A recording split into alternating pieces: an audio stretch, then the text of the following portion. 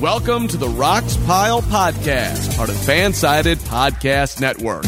Here are your hosts, Kevin Henry and Noah Yingling.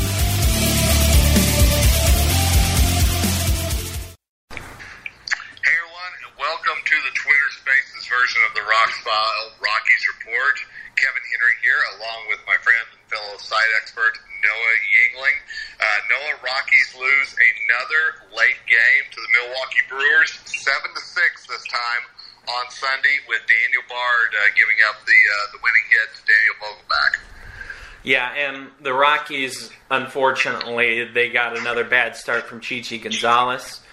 He went 5 1/3, giving up 8 hits, 6 runs, all of which were earned, 2 walks, and he struck out 4. And he allowed 2 runs in each of the first and second innings, and then single tallies in the 4th and the 6th. That was obviously his biggest issue, was getting settled in the first few innings. Again, with the Rockies offense, though, classic Coors Field offense, where every single starter, 1 through 8, with the exception of Brendan Rodgers, had a hit. Tapia was 2 for 4 with a walk. Daza was 1 for 5 with 2 RBI. Story was 2 for 5 with an RBI. Blackman was 1 for 5. Cron was 3 for 4 with 2 RBI. Fuentes was 1 for 4 with an RBI. Nunez was 1 for 4. Connor Joe got a hit pinch hitting. So it was well spread out the offense again. But obviously almost all of it came in the 6th inning, as the first 5 innings they only had 2 hits. And almost all of it in the 6th inning came with the long ball. The Rockies hit 4 home runs in that inning, to put them in the lead, give them that 6-0, tie it up at 6, I should say. And then, it was just one of those moments where Bard came in, really showed some issues as far as control, and then whenever he did get over to the plate, it was a very hittable pitch. Yeah, and that's been his problem here this weekend, as we've seen, and he hasn't gotten a ton of consistent work throughout the year, and then this series he pitches in 3 of the 4 games. Right. And that's the life of a bullpen guy, where sometimes where you aren't used for a week, and then in 4 days you're used 3 times. So, and that's, right now, that's honestly probably the Rockies' biggest problem. Yep. Well, and today an old friend kind of paid them a visit that they don't want to see again. That is the runners in scoring position issues. They didn't have a lot of chances, Noah, but they were 0 for 4 with runners in scoring position today, and we know how that's been a problem for the Rockies all season. Yeah, and it hasn't been as much of a problem at Coors Field, right, but obviously today it was. And I mean, you subtract that 6th inning, and they had 4 hits on the entire day. No runs. So, that's a problem.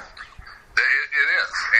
And the last 2 games have been a problem. That the Rockies have, the bullpen has given up that late inning, last-minute run to drop the series, or I shouldn't say the series, to drop the games.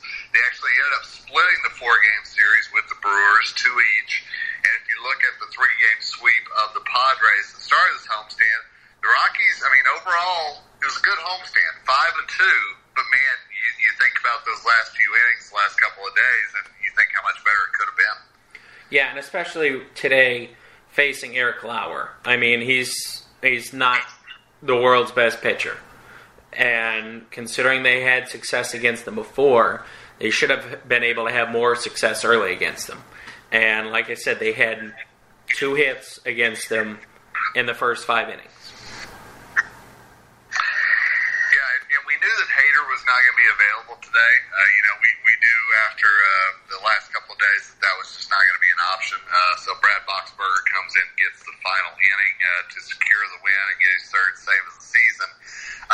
But one thing that I think that we've got to say is that Rockies are now 30-43 on the season.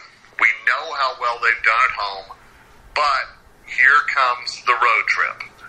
2 in Seattle, 3 in Milwaukee, a pair of off days sprinkled in there, including tomorrow, Monday. And no, I think that this is a team that it's going to need a little bit of a breath, especially with that bullpen. I'm sure that the things that we've seen from Bard and Kinley the last couple of nights, if there's a way that they can kind of refocus a little bit as they head up to the Pacific Northwest. Yeah, and I hope, too, that they honestly leave Denver tonight. You would probably know better than me. But they need to get used to sea level in Seattle and playing there on Tuesday and Wednesday, especially because they're going to have a quick turnaround. It's going to be a 7 o'clock game local time there on Tuesday, and then a 1 o'clock game on Wednesday before they have the off day and go to Milwaukee. Yeah, and I can confirm the Rockies are leaving after today's game, so they'll be in Seattle tonight. They are spending the day off in Seattle on Monday. They have the day off in Milwaukee on Thursday before taking part in the Brewers opening day 2.0 with 3 straight day games this coming weekend. So that's something to be looking at as well. Yeah, and the Rockies are, at least, I would have to look at the numbers. I don't have them in front of me, but it doesn't seem like they play as well in day games, at least this year. That's just from the few day games I've noticed it. But like you said, they've got 3 this weekend when they're facing Milwaukee. It's going to be a 3 o'clock local, a 3 o'clock local, and a 1 o'clock local. Yeah, and it's a weird road trip if you want to look at it from that, because with the getaway game in Seattle, that's 4 of the 5 games that are actually going to be day games coming up for the Rockies. And then you have 2 off days on the same road trip. Yeah, a little strange all around. Let's be perfectly honest. The Rockies will head out on the road 30 and 43.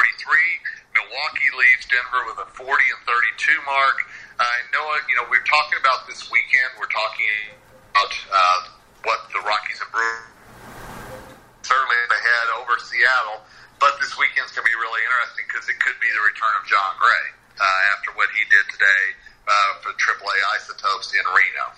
Yeah, and the thing is, too, where with Austin Gomber, before the game, he was placed on the injured list, so Gray, as of now, will likely replace Gomber in the rotation. Chichi Gonzalez, of course, would stay in the rotation. So with the off days, as of now, it'll probably be Freeland Tuesday, and this is just my guess. Freeland Tuesday, Marquez Wednesday, and then they would go Senzatella Friday, Gray Saturday, Chichi Sunday, if I had to guess. Well, and you're a good guesser because the starting pitchers for Tuesday in Seattle, Kyle Freeland, coming in with that 0-2 mark, 9.58 ERA. Kyle Freeland needs to get right, and who knows if it will be in Seattle. But here's the good news. If you want to take any bit of silver lining, and if past indications or anything, Freeland has done well in Seattle. He's actually started against the Mariners twice. He is 1-0 with a 2.45 ERA in those 2 games, both of which came in Seattle. And also another good note, at least from my perspective, not necessarily for Kyle Freeland, but there's a DH. We won't have to see pitchers not being able to lay down buns. Right. Yep. That's a great point. Yeah, and I know you tweeted about that during the game, I think, so that will be good.